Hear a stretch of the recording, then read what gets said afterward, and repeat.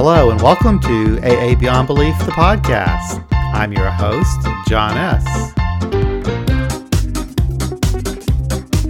In today's episode, we'll speak with Dale K., who wrote a book about a book, the Big Book, Alcoholics Anonymous, studying the Big Book from a secular perspective with Dale K.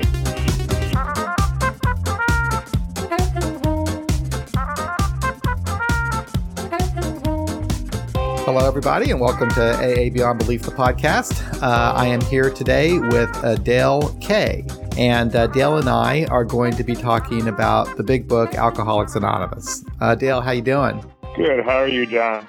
I'm doing excellent. Having a very nice day. Been looking forward to this conversation. It's actually been a topic I've been thinking about for a long time. In fact, you could say I've been thinking about it for years. I think the Big Book. I have an interesting relationship with the Big Book. It's probably the one book that I've read more than any other piece of literature in my life, and that's not anything I'm necessarily proud of, but it's just how it turned out for me.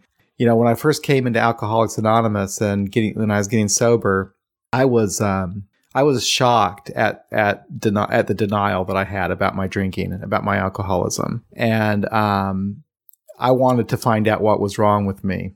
And so I wanted to get this book. I wanted to figure it out. And I was a little disappointed when I got the book because it seemed like they weren't really giving me a clear-cut instruction of what to do. It took me a while to understand the sharing from experience. But I found that I thought I was going to take that book by myself, and I was going to go through it, and I was going to work the steps. And I found that I couldn't by myself. And so I got a sponsor that took me through it. And I went to a group that took the Big Book pretty seriously. And we studied it line by line, page by page. And I read it repeatedly. And I went through the steps that way. And that's how I took other people through the steps. But then something happened a few years ago. I realized I was an atheist. And I took another look at the Big Book from the perspective of an atheist. And it was a very interesting experience. I went through it again, line by line, and I tried to make sense of it as a non-believer. And I found it surprisingly easy for me to do. I was very comfortable. There were sections of it I had to rewrite completely, and there were other sections where I just had to cross out certain lines to make them work for me. So anyway, I took my new perspective to my old home group, and it wasn't accepted. And people began using the Big Book as a weapon against me. And it got to the point where I was sick of the Big Book. I couldn't even stand to hear it read. And I didn't touch it for a while. But now, after having our agnostic group for 3 years, with a lot of newcomers who've never read the Big Book and don't really have an appreciation for what AA is and the history of AA, I'm starting to understand that the Big Book is literature that is important for somebody in Alcoholics Anonymous to know, whether they're a believer or not. And I wanted to talk to you, Dale, because I have a sense that you shared this feeling with me, and you've written a study guide for the Big Book for secular people. So why don't you share a little bit about how you feel about the Big Book and what you're doing today with it? Okay. Well, I've sort of come at the Big Book somewhat like you, but I was in a different position when I got to AA. I was very much an atheist when I got here. A lot of people took pity on me for that, and somebody bought me the Big Book, and I looked at it, and I thought, okay, this is ridiculous. I was very much kind of rebellious about AA in general because although I knew I was an alcoholic, I had known I was an alcoholic for a long time, I did not believe that drinking was my problem. I thought I was just a little crazy. I had a lot of anxiety and stuff when I first got here, and my wife I had at the time was, threatening to take action and possibly have me committed and stuff like that. But I got here kind of like a roundabout way. I didn't have much money back then. This was like the 1980, I guess. And I decided to seek some mental help. And I went to this county-operated mental health facility, which would be free for me. And they told me that I needed to stay sober for 60 days before I could come back and begin treatments. And so that's how I got to AA. I didn't really want to be sober. I had no interest in giving up drinking. In spite of the fact that, I mean, I knew I was an alcoholic long before I ever got to AA. I mean, it was no great secret that I couldn't control my drinking. I normally passed out every night. I rarely went to bed. I just passed out wherever I was. Yeah. But anyway, I struggled a lot with AA for about 6 or 8 months. And then, I don't know, I guess I had some sort of an epiphany and realized that drinking really was my problem.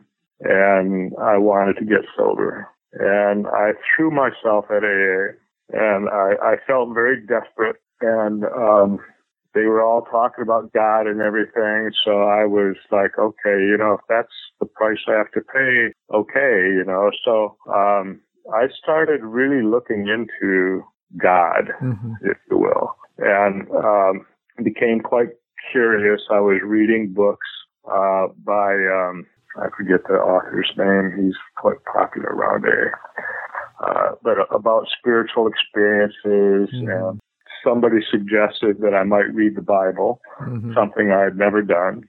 They said I had contempt prior to investigation. So I said, okay, well, I'll read the Bible. And it was, I found it to be quite horrific. I couldn't imagine how people actually believed all this stuff. Sure. But I had committed to reading it, so I kept going. I got to a place somewhere in the New Testament where it said that God was love. And those 3 words, God is love, just hit me like a brick. And, there was the light bulb over my head and everything, I'm sure. And I thought, okay, there it is. There's my higher power. I don't need God. I closed the book and put it down and never picked it up again. I was off and running. I found my higher power, which today I still call God, love. And that's kind of how I went at it. And, that was probably about a 2-year struggle in the beginning. I can even remember going to study groups about the Lord's Prayer. And although all the people there were AA members, it wasn't considered an AA meeting. That's interesting. A study group specifically about the Lord's Prayer? Yeah. And we were analyzing this thing, I mean, word by word. I mean, the first week, it was Our Father. Okay, what does that mean? I mean, wow. So you can imagine my desperation. An atheist is studying the Lord's Prayer in such detail. But anyway, that's how I kind of got to AA, and I realized that, I really was an atheist. I wasn't going to believe in God. That wasn't going to happen, in spite of the fact that I tried as much as possible. For many years in AA, for the first, half a dozen years, I really felt like an outsider. And I was going through my original big book, which is the 76th edition. And I have notes and stuff like that, and most of it is in the 4th chapter, and and I can see that I'm struggling with this notion of spirituality. And I was trying to figure this out. Okay, as an atheist, how do I get this stuff they get? And I don't think I ever really figured it out until, I'm not sure what year it was, probably around 87, 88. A guy came to this meeting and said that he was a member of the We Agnostics group that met on Friday night. And I'm like, what the hell is that? I mean, after the meeting, I almost tackled the guy to stop it. I'm like, you got to tell me about this. And so he was telling me about this meeting on Friday nights in Boca Raton, Florida, called We Agnostics. And so, of course, that Friday I went to the meeting. I was all hyped up about actually what I wanted to do. What I was expecting to do at the meeting was a lot of God bashing. Mm-hmm. You know, because I was kind of angry that this God guy made it so difficult for me to get sober. Right. I wanted to do some bashing, Mm-hmm. but that didn't happen. In fact, the first meeting I went to, the discussion subject was gratitude, Mm-hmm. and I was so pissed off. How dare you talk about gratitude? I've heard more meetings about gratitude than you can shake a stick at. I continued going to that meeting for like 25 years, and I stopped going to AA, or normal AA, if you Right. will. And that was the last time I looked at the Big Book also. Wow. At this meeting, you know, there was a variety of people. Some were very radical and hated AA and wanted nothing to do with the Big Book. Mm-hmm. Others were interpreting it for themselves, like myself. Mm-hmm. I was doing that. And like you, I didn't find it very hard to read around all these things, you know, and look for the deeper meaning. Uh-huh. I think most of the people that went there were like that, you know, but a lot of them were like in the middle. They weren't sure if they wanted this or not, you know. So anyway, fast forward, you know, 25 years, and I retired, and my wife and I moved up to this rural community, and there was nothing like my old We Agnostics meeting. So I started going to normal AA again, because I was like 60 miles away from the old meeting. Mm-hmm. It was a struggle. Yeah. I guess. But it was also good because I hadn't been to normal AA for so long. I was getting back into it, and I was seeing what it was like.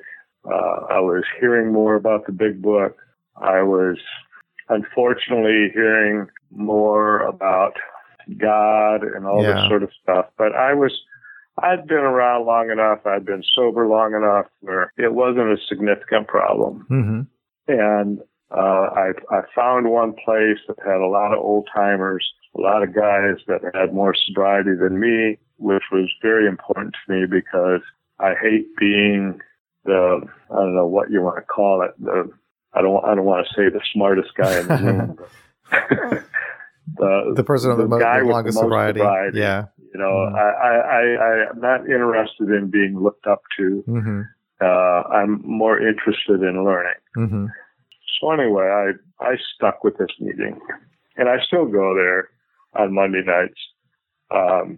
But I was seeing a lot of dysfunction in AA. And I had heard about a agnostic meeting that wasn't too far away, about 20 miles away. And I went down there, and these people they were like coming off the walls. Mm-hmm. I mean, I don't know who these people were. They called themselves AA. The meeting didn't look anything like AA. They didn't talk about AA. Half the time, they weren't even talking about drinking. Mm-hmm. I was like, what the hell is this? This is, there was as much dysfunction there, if not more, than what I was seeing in normal AA. Mm-hmm. I thought, this isn't right. There's no reason why an atheist or an agnostic shouldn't be able to just go to AA and be welcomed and all these kind of things that we seek. And it was about the same time that I started investigating the internet and social media and stuff like that. And the first thing, I realized that I'm not explaining it. It's kind of like I felt like we needed something. Local agnostic AA people needed something, and I wasn't sure exactly what. So I started looking around the internet, and I found somebody told me about AA Agnostica. In fact, it was a guy at the local AA intergroup office. Mm-hmm. I don't know if you're familiar with the name Marnin. He was one of the people that wrote a story in the Grapevine issue That's back in October. Mm-hmm. Right. Mm-hmm. He's a lifelong atheist from New York, has been down here for a long time. And I happened to stop into intergroup, and actually, quite honestly, I was looking for a gay AA meeting because I felt that they would be more welcoming to a non-believer. Yeah. I just felt they'd be more progressive. Mm-hmm. So I went there to get a where and when, and I started talking to Martin, who manned the phones there. Mm-hmm. And he told me about this AA Agnostica website. So I went there and I emailed Roger something or another, asking him some questions about what I forget. Mm-hmm. But he came back with a suggestion that I join this AA Facebook group. Mm-hmm. You know, the Watch Central Coffee House. Oh, yeah.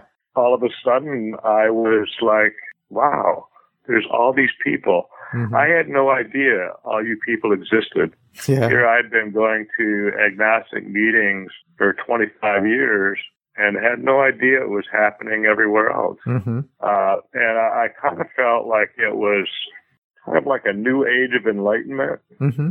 Like there was all these secular people coming together and rediscovering sobriety, and sharing ideas and all this stuff, and getting away from all the old religions and traditions and all those things that put so much constraint on thinking.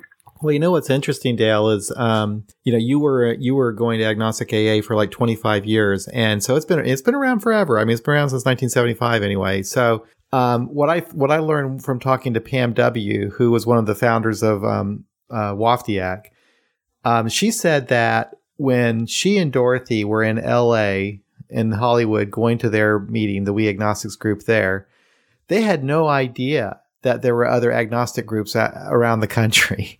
And they were sitting around wondering, they'd have these newcomers come to their meeting, and and the newcomers would talk about how much they liked it. And Pam and Dorothy would ask one another if they could possibly be the only group like that. And so they started looking, and they found that all these other groups, Chicago, Toronto, all over the place. And so as it turns out, all these, we were so desperate. We had groups in Florida, we had groups in New York, we had groups in Chicago, we had groups in LA, but they didn't really connect with each other. They didn't know about one another. So that convention brought them all together. And then after the convention, we got into the social media together. And ever since then, it's just been, like you say, it's been a renaissance of AA.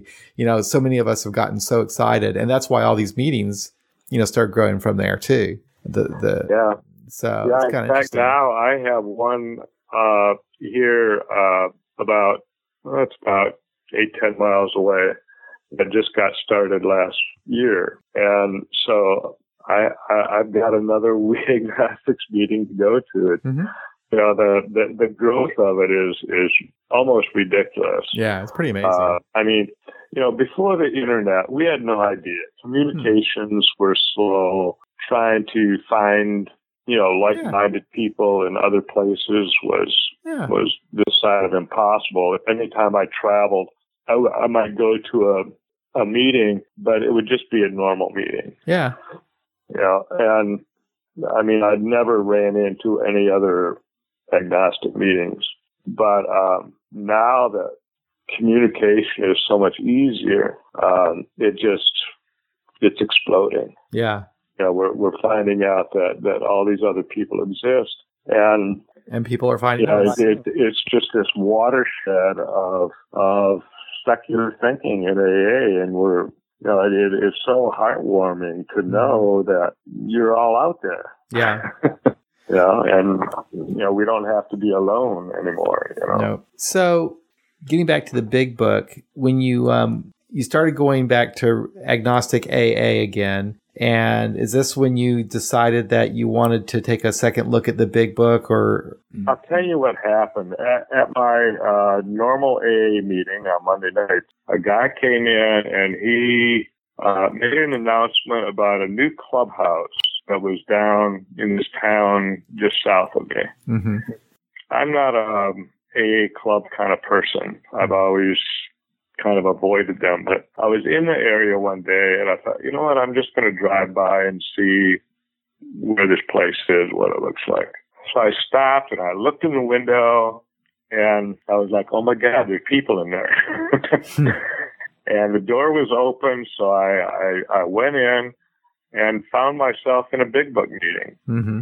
And I sat down quietly and listened. And I thought, well, okay, this is great. And there was a guy from my Monday meeting that was there. He's an old timer. He just celebrated his 50th year of sobriety. Mm-hmm. And I have always enjoyed what he has to say. He's very calm and very serene, and I just enjoy him. And he was there, and we talked a little bit, and he said he was, a regular. And so I decided to go back just because he was there. And I dusted off my old big book and went to the meeting next week. Mm-hmm. They started reading, and I forget where they were at, but obviously they weren't in the first 164 because they were reading something different. Uh-huh. They were on a different page, and it was different. And so I asked about that, and they were like, oh, we're reading from the 4th edition. Uh-huh. And I was like, really? They got a new edition? I had no idea, and that's how isolated I was from normal AA.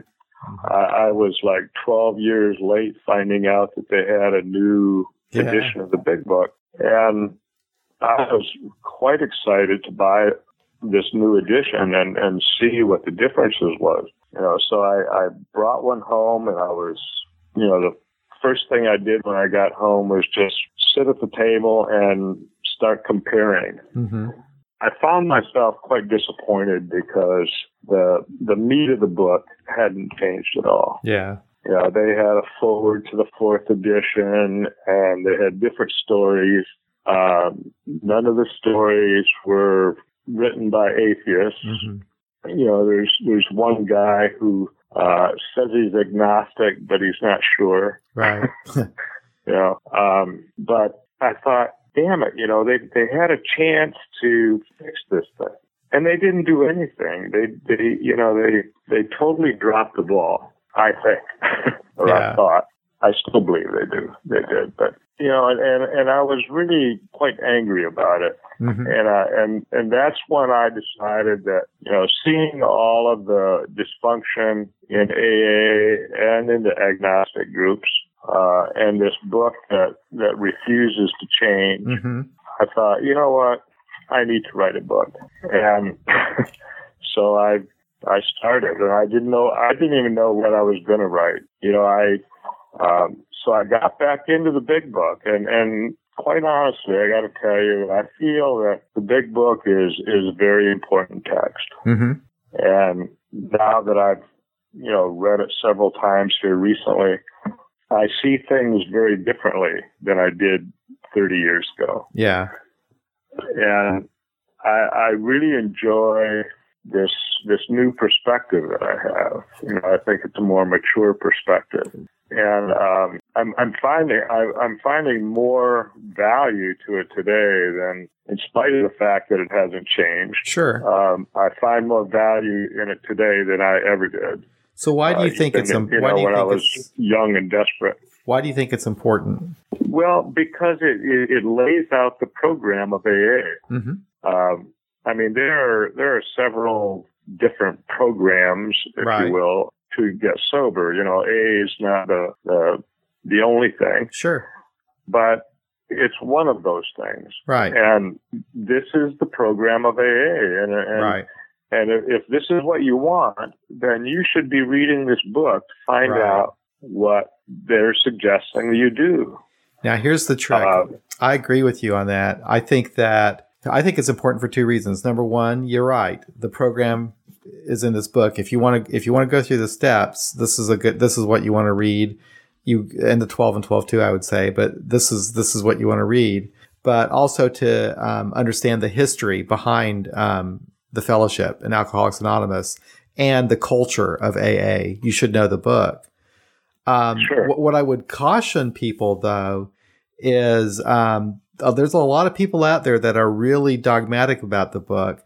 They don't want to change it. I don't want to change it, but I want to keep it in the context of its time and respect that and respect the people who wrote it because they wrote it for their generation. They wrote it for their times. That doesn't mean that it's useless for us in our times, but it doesn't mean that we have to swallow it whole either. And the people who wrote it some 80 years ago, they wouldn't want us to. Yeah. I'm not sure that the original authors intended it for it to be completely unchanged forever. No, I agree with you. And if they were here today, I think they would look back and say, for the time it was written, it was a wonderful text, and they probably look at it and go, how the hell did we ever write such a good book? Yeah. Kind of amazing themselves looking back at it. Yeah. But then they would also say, but it's not current. It doesn't speak to the newcomer anymore. Right. When you start a chapter with the words "our women folk," right? What does that say? Right. If I was a strong feminist with those words, I'd be tossing it in the trash. Yeah. Well, what's funny too is, in AA, the General Service Conference does update its service manual to have more modern language. And they did this not too long ago. I was at an area assembly where our delegate came back from New York, and he talked about some changes that were made to the service, the General Service manual. And the language, what they were changing was the way that women were being referred to as just being helpers in the office or secretaries and that kind of thing, And they had it was sexist language they had to get rid of, And they did that, but they aren't going to do that in the big book. Yeah. And when you read the chapter to the wives, and you realize just how misogynistic all this is, it's. I don't mean to be critical, because the ones that wrote that back then, they didn't know that women could be alcoholics. Oh yeah, exactly. That's the thing. The man was the breadwinner. Yeah. It was a different time, and they wrote through that. But today it just doesn't apply anymore. No.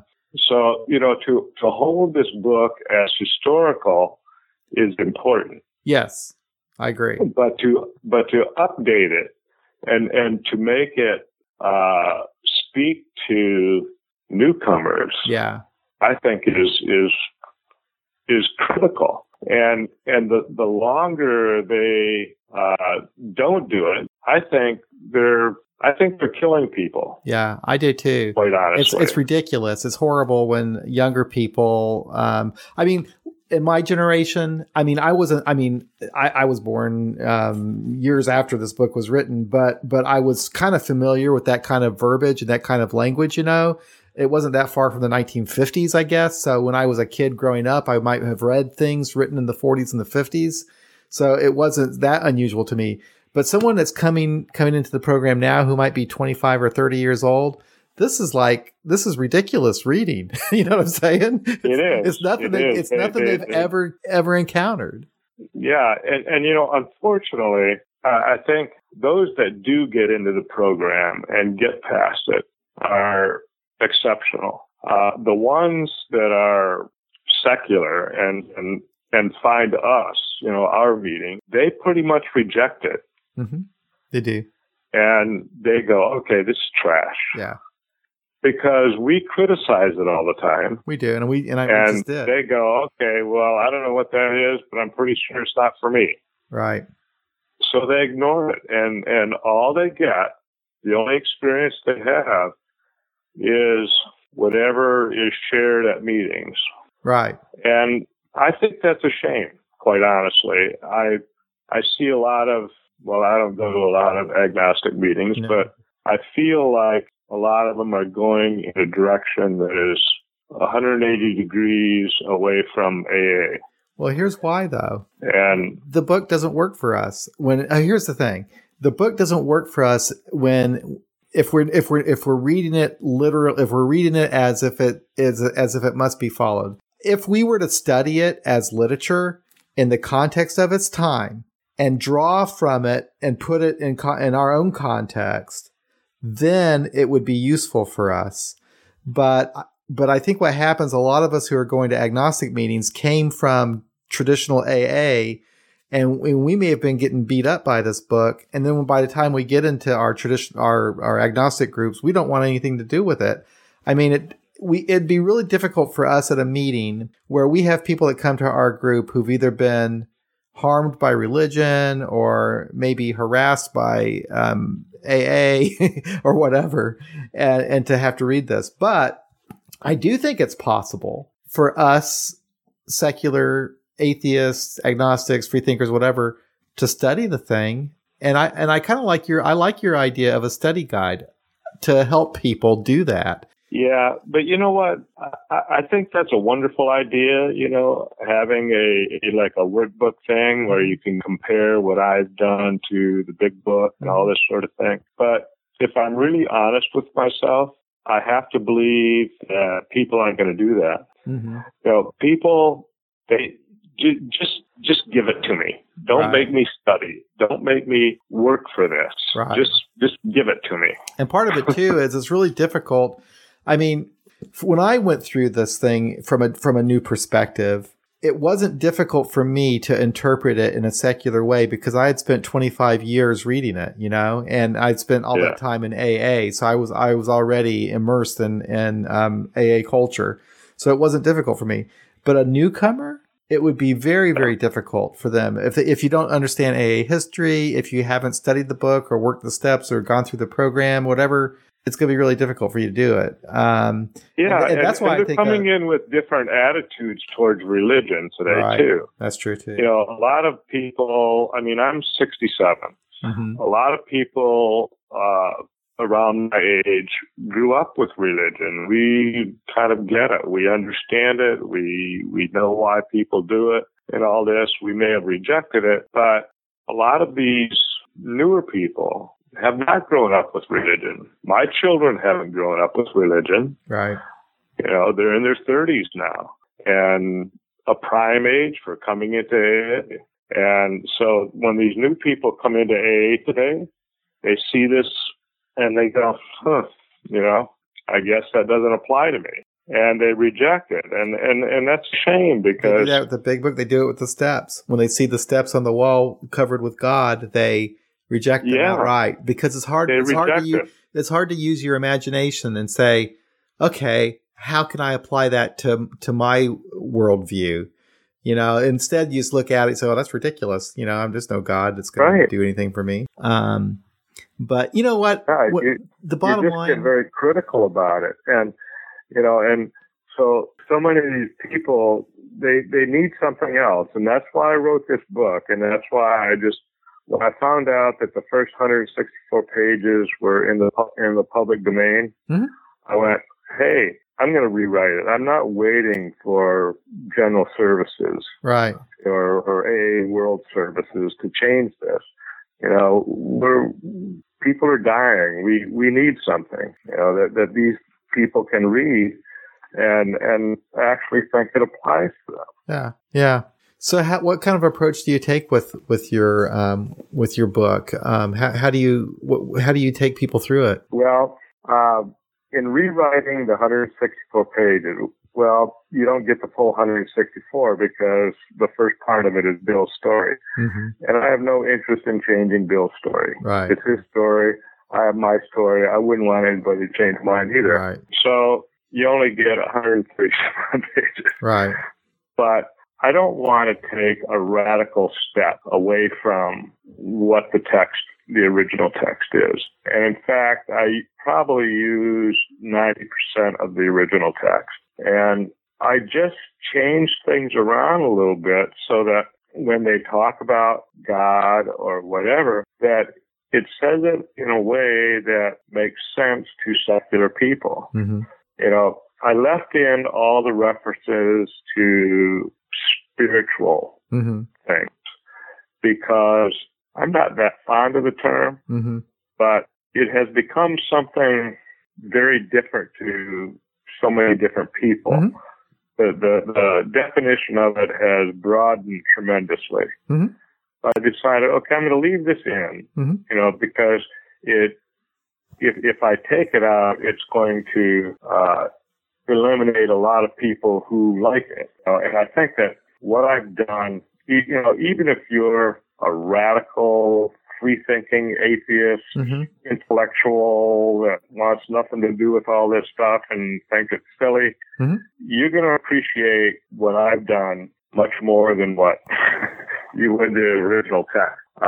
So, you know, it's just, it's something that you can read and think it actually applies to you. Right. And I also took the opportunity to remove all the gender issues, Okay. you know, the misogynistic, paternalistic attitudes Uh-huh. that it has, and tried to keep it gender neutral. Uh-huh.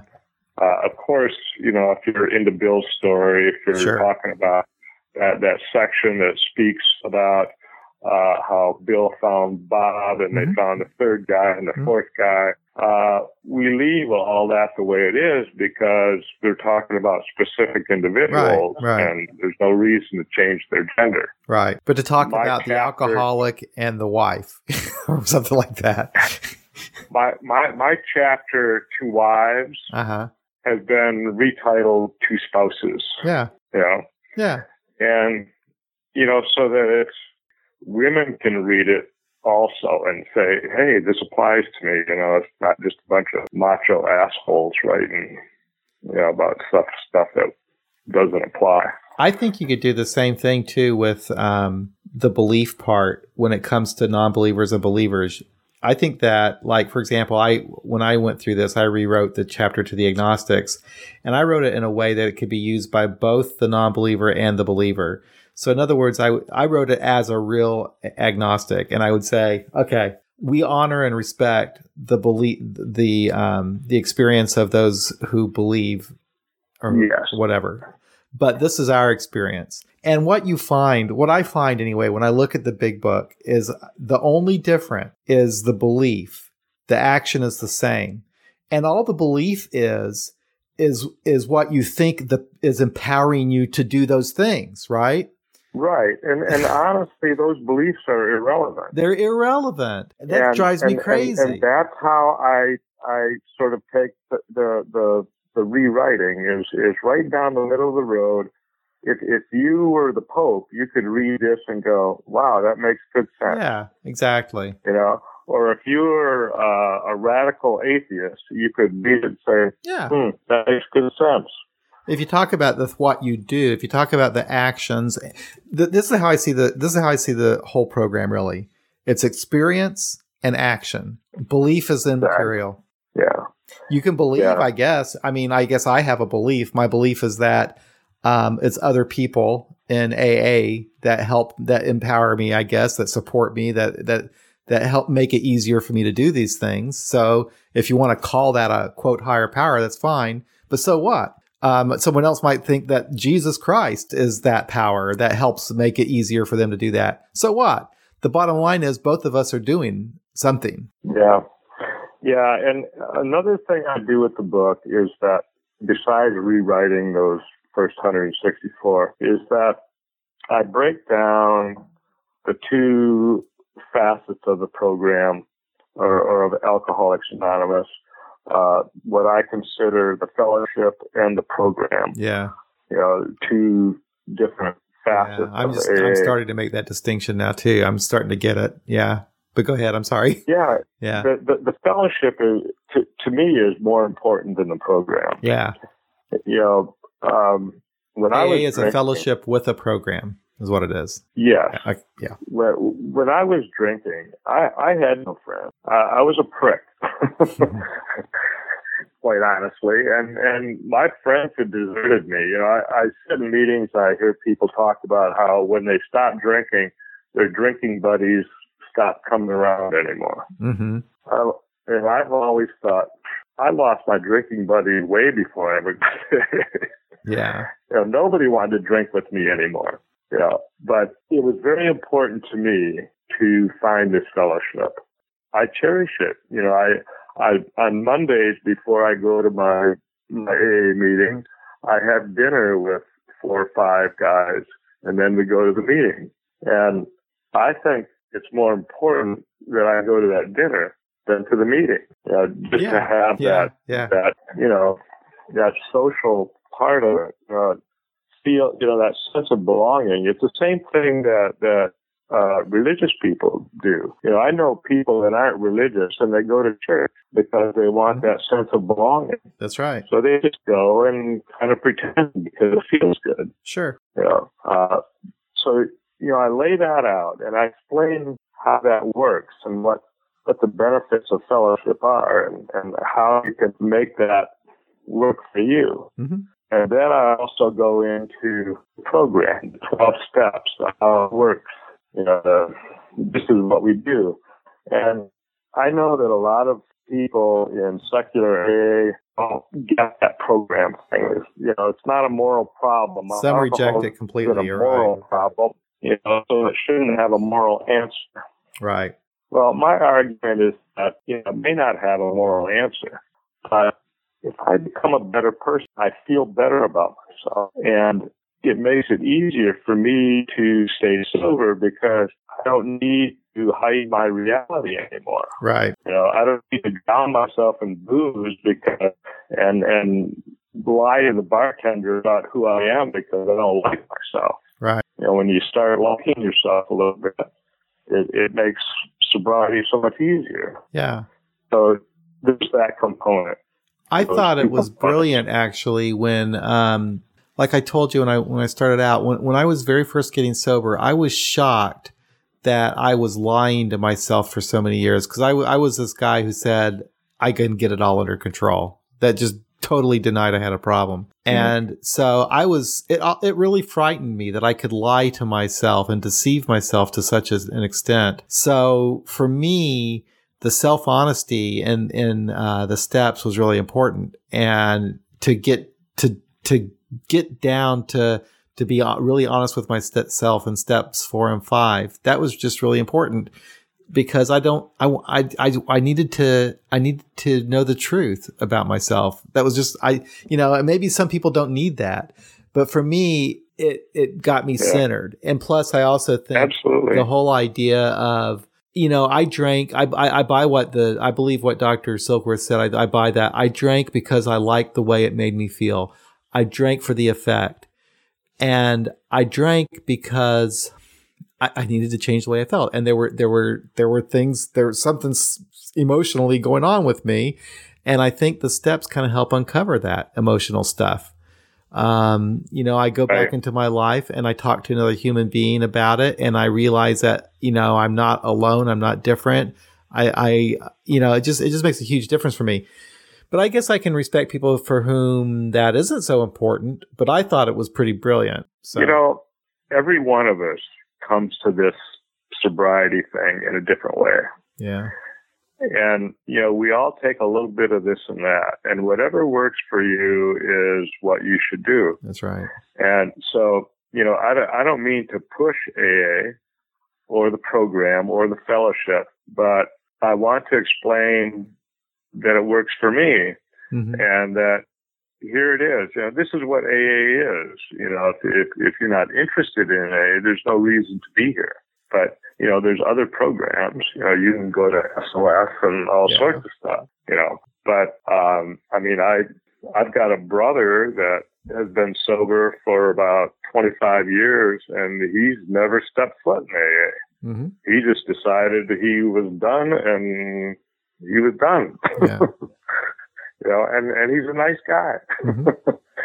maybe he didn't need the program because he was already a nice guy. Right. So tell me, I don't know.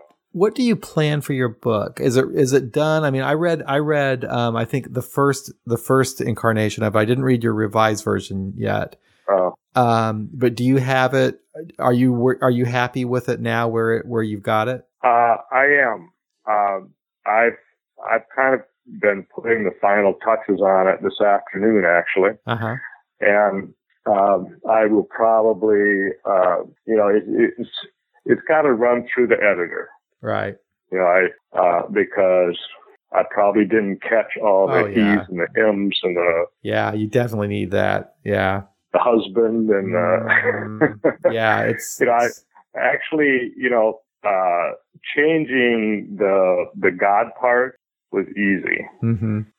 Once I started doing all the gender stuff, I was like, oh my God, I wasn't even paying attention before. Yeah. But when you actually start looking at it, it's like, wow, and so I'm sure that I missed some of all those gender issues, you know, and so it has to go through the editing process, one more time, and then I have some stories that some secular stories that I'm going to put on the back of it, just like the big book, and then we're going to put it to the publisher. Good. Well, that's exciting. So I would suspect that by the summer it'll be available. Cool. Yeah. Well, cool. That's exciting. Have you written a book before? I haven't written an entire book, no. Mm-hmm. Ever since I found the computer, I was a businessman and I had my own business, and I was kind of forced into the computer back in the 90s. Yeah. And I found out that I enjoy writing, mainly because I get to correct myself. You know how you have a conversation with somebody, and the next day you go, damn, I should have said that. Yeah. If only I'd have said this, that would have put him in his place. Well, as a writer, you get to do that. Yeah. You get to correct yourself all the time. Mm-hmm. And you can fine tune your words. You can do all that wordsmithing and make it exactly the way you want it before somebody sees it. Right. So I really do enjoy it, and I sort of get lost in it. I've written some short stories. I've written some poetry. But this nonfiction thing is something new to me. Mm-hmm. Everything else was fiction or kind of biographical, if you will. So this is a little new to me, but it's been an absolute joy doing it. And quite honestly, I know that when I get done with it, I'm going to miss it. Yeah. Well, I look forward for it being ready, and we'll have you back on again to talk about it when it's ready, and to, have it featured on the site. And I'm sure that it'll be on Amazon and so forth. Yeah. So, yeah, that's great. And it's something that's, I think is needed. And people are looking for it, actually. I mean, there's a lot of people, that come to an agnostic meeting, or they're a non-believer, and they want the experience of the program and of Alcoholics Anonymous, and it's difficult for them to try to figure out on their own. And a book like that is really very useful. So, I think it's a good thing. I think it'll help a lot of people. Yeah. Well, I hope it's timely, and I hope it's appreciated. Yeah. I did it because I feel that there's a lot of newcomers that need to have more exposure to the big book. Yeah. And I think so. That's what I hope I'm accomplishing. Well, good. I think you will, and I agree with you. Well, thank you, Dale. I really appreciate you coming on and talking about this. It's been a pleasure. Okay. Well, thank you, John. It's been a pleasure myself. All right. Take care. Well, that's it for another episode of AA Beyond Belief, the podcast. Hope you enjoyed it. We'll be back soon enough with another episode for your listening pleasure. Until then, don't drink, go to meetings, and help others.